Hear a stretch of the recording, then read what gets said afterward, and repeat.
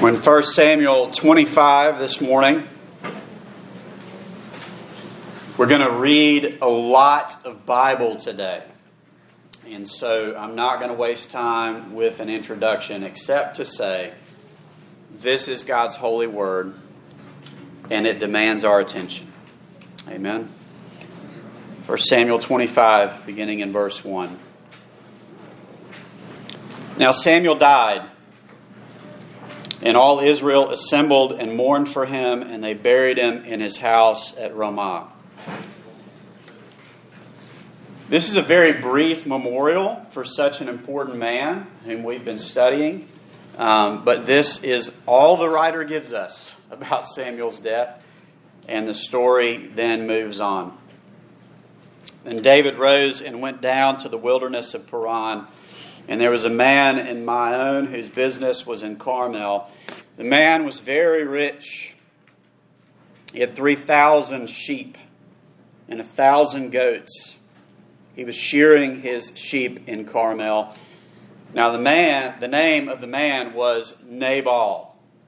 Nabal means fool. It's also Laban spelled backwards in Hebrew and in English. And there are actually some similarities between this story and the story of Laban and Jacob. You can check that out later. It says, and the name of his wife was Abigail. The woman was discerning and beautiful, but the man was harsh and badly behaved. He was a Calebite. So Abigail is clearly the better half in this relationship. She's also the most important character in this story. Verse 4. David heard in the wilderness that Nabal was shearing his sheep, and so David sent 10 young men. David said to the young men, go up to Carmel and go to Nabal and greet him in my name, and thus you shall greet him. Peace be to you. Peace be to your house.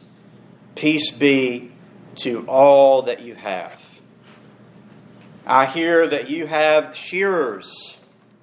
Now your shepherds have been with us, and we did them no harm, and they missed nothing all the time they were in Carmel. Ask your young men, and they will tell you. Therefore, let my young men find favor in your eyes. For we come on a feast today. Please give whatever you have at hand to your servants and to your son David. So David makes a very simple request. His men have provided protection for Nabal's servants. In return, he is respectfully asking for some food. And he says, whatever you have at hand is fine. Whatever you can spare. Verse 9. When David's young men came, they said all this to Nabal in the name of David, and then they waited. And Nabal answered David's servants, who is David? Who is the son of Jesse? There are many servants these days who are breaking away from their masters. In other words, he's calling David a runaway slave. Verse 11. Shall I take my bread and my water and my meat that I have killed for my shearers and give it to men who come from where I do not know? So in Hebrew, Nabal uses somehow in that short sentence 8 personal pronouns. In one sentence, I, my. It reminds me of a children's book that we used to read to our kids called the Mine-O-Saur. It's about a dinosaur who won't share with the other dinosaurs because he believes that everything belongs to him. And over he roars, mine, mine, mine. Foolish, right? And that's the effect that verse 11 is meant to have. Nabal is a greedy, foolish Mine-O-Saur. Verse 12. So David's young men turned away and came back and told him all this. And David said to his men, "Every man strap on his sword." And every man of them strapped on his sword. David also strapped on his sword. About 400 men went up after David, while 200 remained with the baggage. It's pretty obvious what David is planning to do, right? He's on his way to open up a 55-gallon drum of vengeance on Nabal. And that seems justified, but don't forget what happened in the last chapter. Remember what David said to Saul? This is chapter 24. "May the Lord judge between me and you. May the Lord avenge me against you, but my hand shall not be against you." Now, this is a man who's been trying to kill him, not someone who just denied him food. Verse 13, as the proverb of the ancient says, "Out of the wicked comes wickedness, but my hand shall not be against you."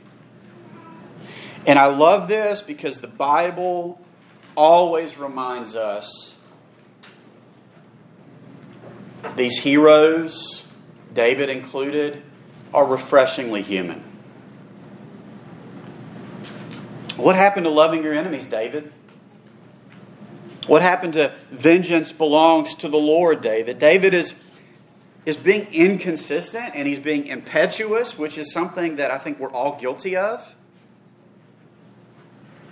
And it's sort of refreshing. Some days we get it right, other days we get it very wrong. David is getting it wrong. But thank God for Abigail. Verse 14. One of the young men told Abigail, Nabal's wife, "Behold, David sent messengers out of the wilderness to greet our master, and he railed at them. Yet the men were very good to us, and we suffered no harm, and we did not miss anything when we were in the fields, as long as we went with them. They were a wall to us, both by day and by night. All the while we were with them, keeping the sheep. Now therefore know this, and consider what you should do, for harm is determined against our master and against all his house. And he is such a worthless man that one cannot speak to him." I just love that. Verse 18. Then Abigail made haste and took 200 loaves, 2 skins of wine, and 5 sheep already prepared, and 5 seahs of parched grain, and 100 clusters of raisins, 200 cakes of figs, and laid them on donkeys. And she said to her young men, "Go on before me, behold, I come after you." But she did not tell her husband Nabal. And as she rode on the donkey and came down under cover of the mountain, behold, David and his men came toward her, and she met them. Now David had said, "Surely in vain have I guarded all that this fellow has in the wilderness, so that nothing was missed of all that belonged to him. And he has returned to me evil for good. God do so to the enemies of David, and more also." He should have stopped there. "More also, if by morning I leave so much as one male of all who belong to him." And this sounds out of character, right? Sounds like Saul. When Abigail saw David, she hurried and got down from the donkey and fell before David on her face and bowed to the ground. Same words from last chapter. Remember how David fell on his face and bowed low to the ground before Saul? Same words. She fell at his feet and said, "On me alone, my Lord, be the guilt." Doesn't that sound like Jesus? Please let your servant speak in your ears and hear the words of your servant. Let not my Lord regard this worthless fellow Nabal, for as his name is, so is he. Nabal is his name, and folly is with him. But I, your servant, did not see the young men of my Lord whom you sent. Now then, my Lord, as the Lord lives and as your soul lives, because the Lord has restrained you from bloodguilt and from saving with your own hand, now then let your enemies and those who seek to do evil to my Lord be as Nabal. And now let this present that your servant has brought to my Lord be given to the young men who follow my Lord. Please forgive the trespass of your servant, for the Lord will certainly make my Lord a sure house, because my Lord is fighting the battles of the Lord, and evil shall not be found in you so long as you live.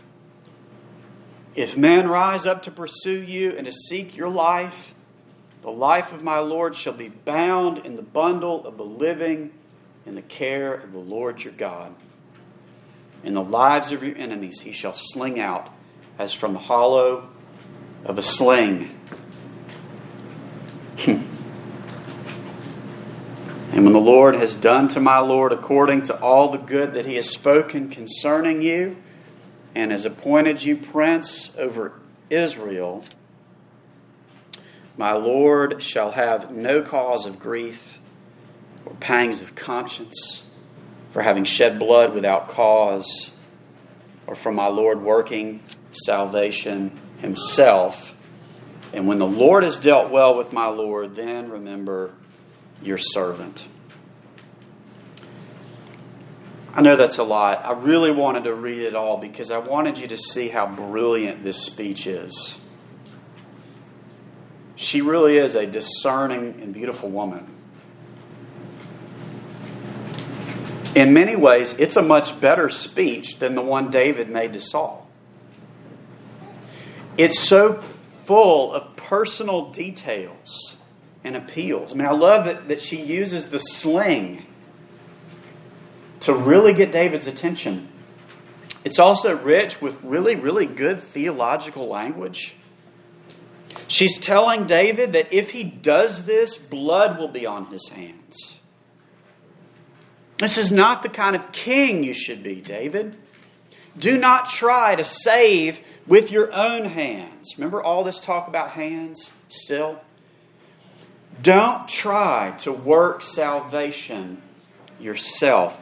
Let the Lord handle this. Let him handle it all. You see, Abigail really is. She's the mercy of God.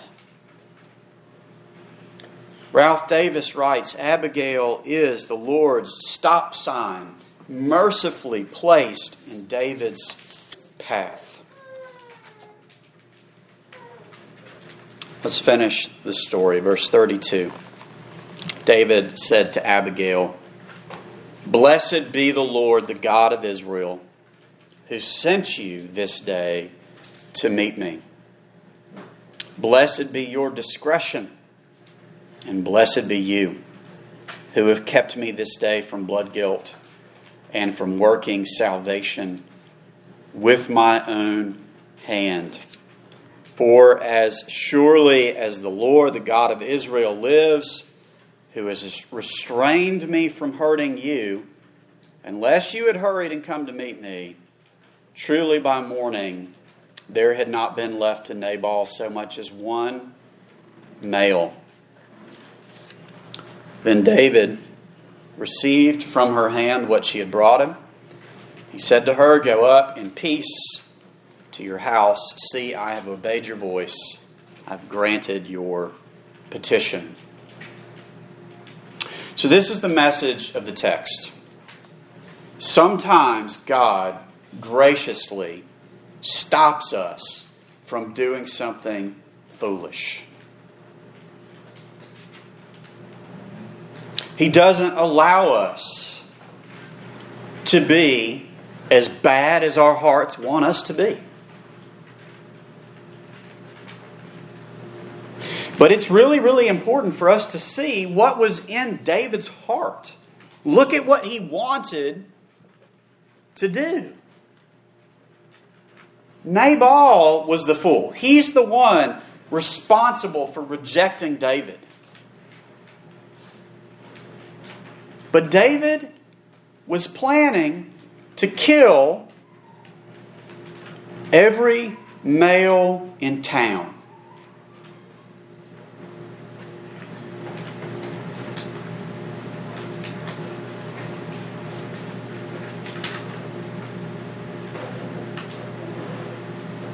And if God had not been merciful, that's what David would have done.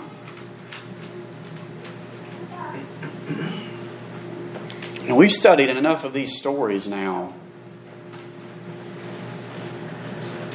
to know that's not what God would have had him do.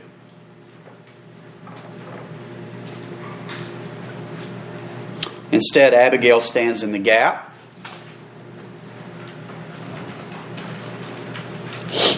David backs off.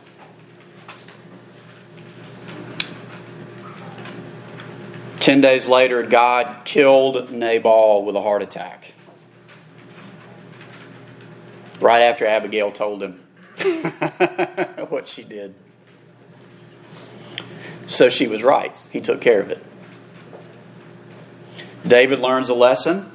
Seems obvious that he understands what he's supposed to learn. Seems obvious to me that David is a much better king than Saul, but we need to remember that David is also just a man. He's going to make a lot of mistakes. At the end of this chapter, we're told that he takes Abigail and some other woman as wives. And before you excuse that, because she's a great woman, I get it. But he was already married. And David is going to take a lot of wives for himself. And that's going to become a major problem for the kingdom. As the story unfolds, we will learn that the kingdom of Israel is not safe in anyone's hands except God's. Jesus is the only king who gets it completely right. So that's the kind of the big picture. But what are we supposed to do with this story, right? How can we bring it home with us today? I think first, very simply, we just need to look for God's mercy in our lives. We need to look for these examples of God being merciful to us. Sometimes God lets us experience the failure of our sins, right? But it's usually not as bad as it could be. You know, we tell our kids all the time, God's mercies are new each morning. Do you look for that? Do you take time to reflect on your daily life and look for those moments when God kept you from self-destructing, from doing something foolish? Or you did something foolish and it wasn't as bad as it should have been. I remember years ago, I really sinned against a very close friend of mine. I essentially betrayed him. And it should have ended our relationship. But this friend decided to show me mercy. And it humbled me in a way that I really had never experienced. And the beauty of it is we're actually much closer now than we were before. And I understand now, looking back on it, that really that was God showing mercy, because there should have been much greater consequences for what I did. But for moments like that to make a significant difference in our lives, we have to be willing to look in the mirror and dig deep. What was in my heart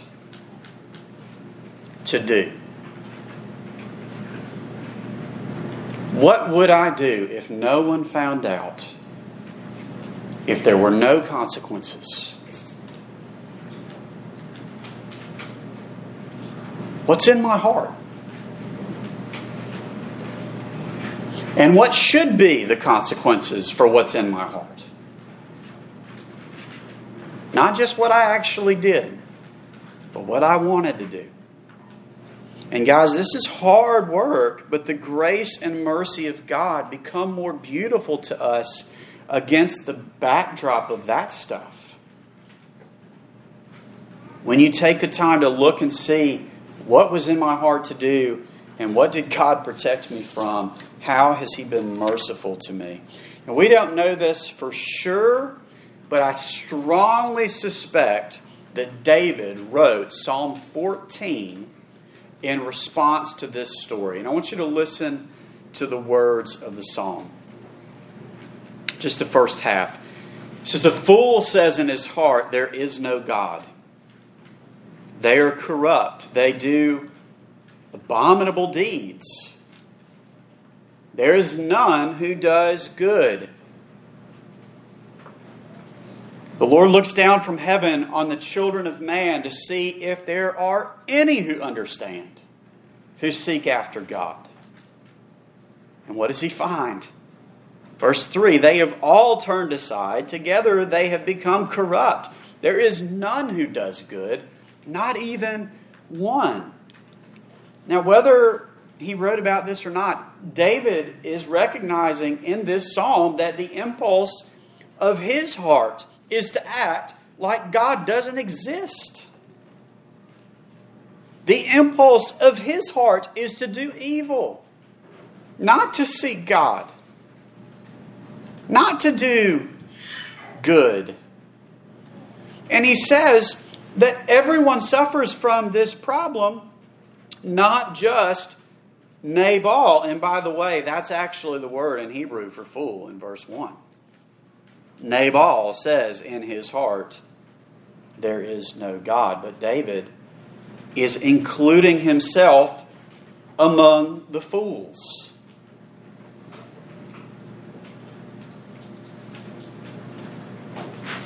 And the Apostle Paul uses this psalm in Romans 3 to explain to new Christians the depravity of mankind and what exactly Jesus had to save us from. He says that no one is righteous apart from Christ. And he writes these words, "For there is no distinction, for all have sinned and fall short of the glory of God, and are justified by His grace as a gift through the redemption that is in Christ Jesus." Every sin we indulge, every failure, every worthless thought,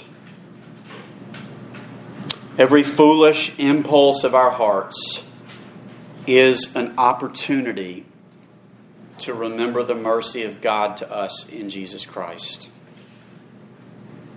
And part of that impulse, if you listen to Abigail's speech, that impulse is to try and save ourselves from it by our own hands. Did you hear her saying that? That we can somehow work salvation for ourselves. And that's the most foolish thing about us. That we think we can pull ourselves up by our own bootstraps. And I see this written all over that story. Redemption is a gift we receive. We're on the way to folly. And God stops us in our tracks and says, nope, turn around, go the other way. And brothers and sisters, we don't really move on from this. The Christian life begins with and flourishes in repentance and faith. Daily repentance and faith. What is in my heart today? What do I deserve today? It's easy for us who believe in grace, in the gospel, to think as though it's like this door that I walked into and it's years in the past. And yeah, I believe in Jesus, right? But then we start acting like it's up to us. As if the mercy of God is not the floor that we're standing on right now. Every day, what is in my heart? What do I deserve? Where would I be if not for Christ? Hell. The answer is hell. And so may God give us the grace to believe that and to turn to Christ for the first time and then every day. Let's pray. Our Father in heaven, we thank you for putting up a stop sign that looked like a cross, where Jesus assumed the guilt for something that he had not done, just as our sister Abigail tried to assume the guilt for her husband's folly.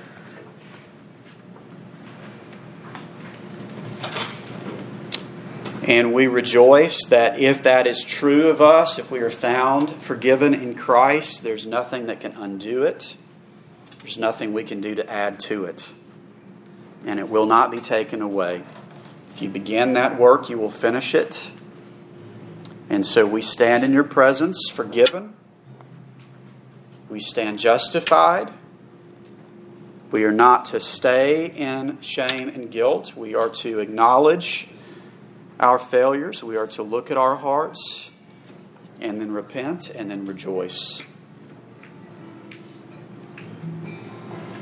And so, Father, I pray as we conclude worship that you would restore the joy of our salvation. Though we have been the fools who at times have said,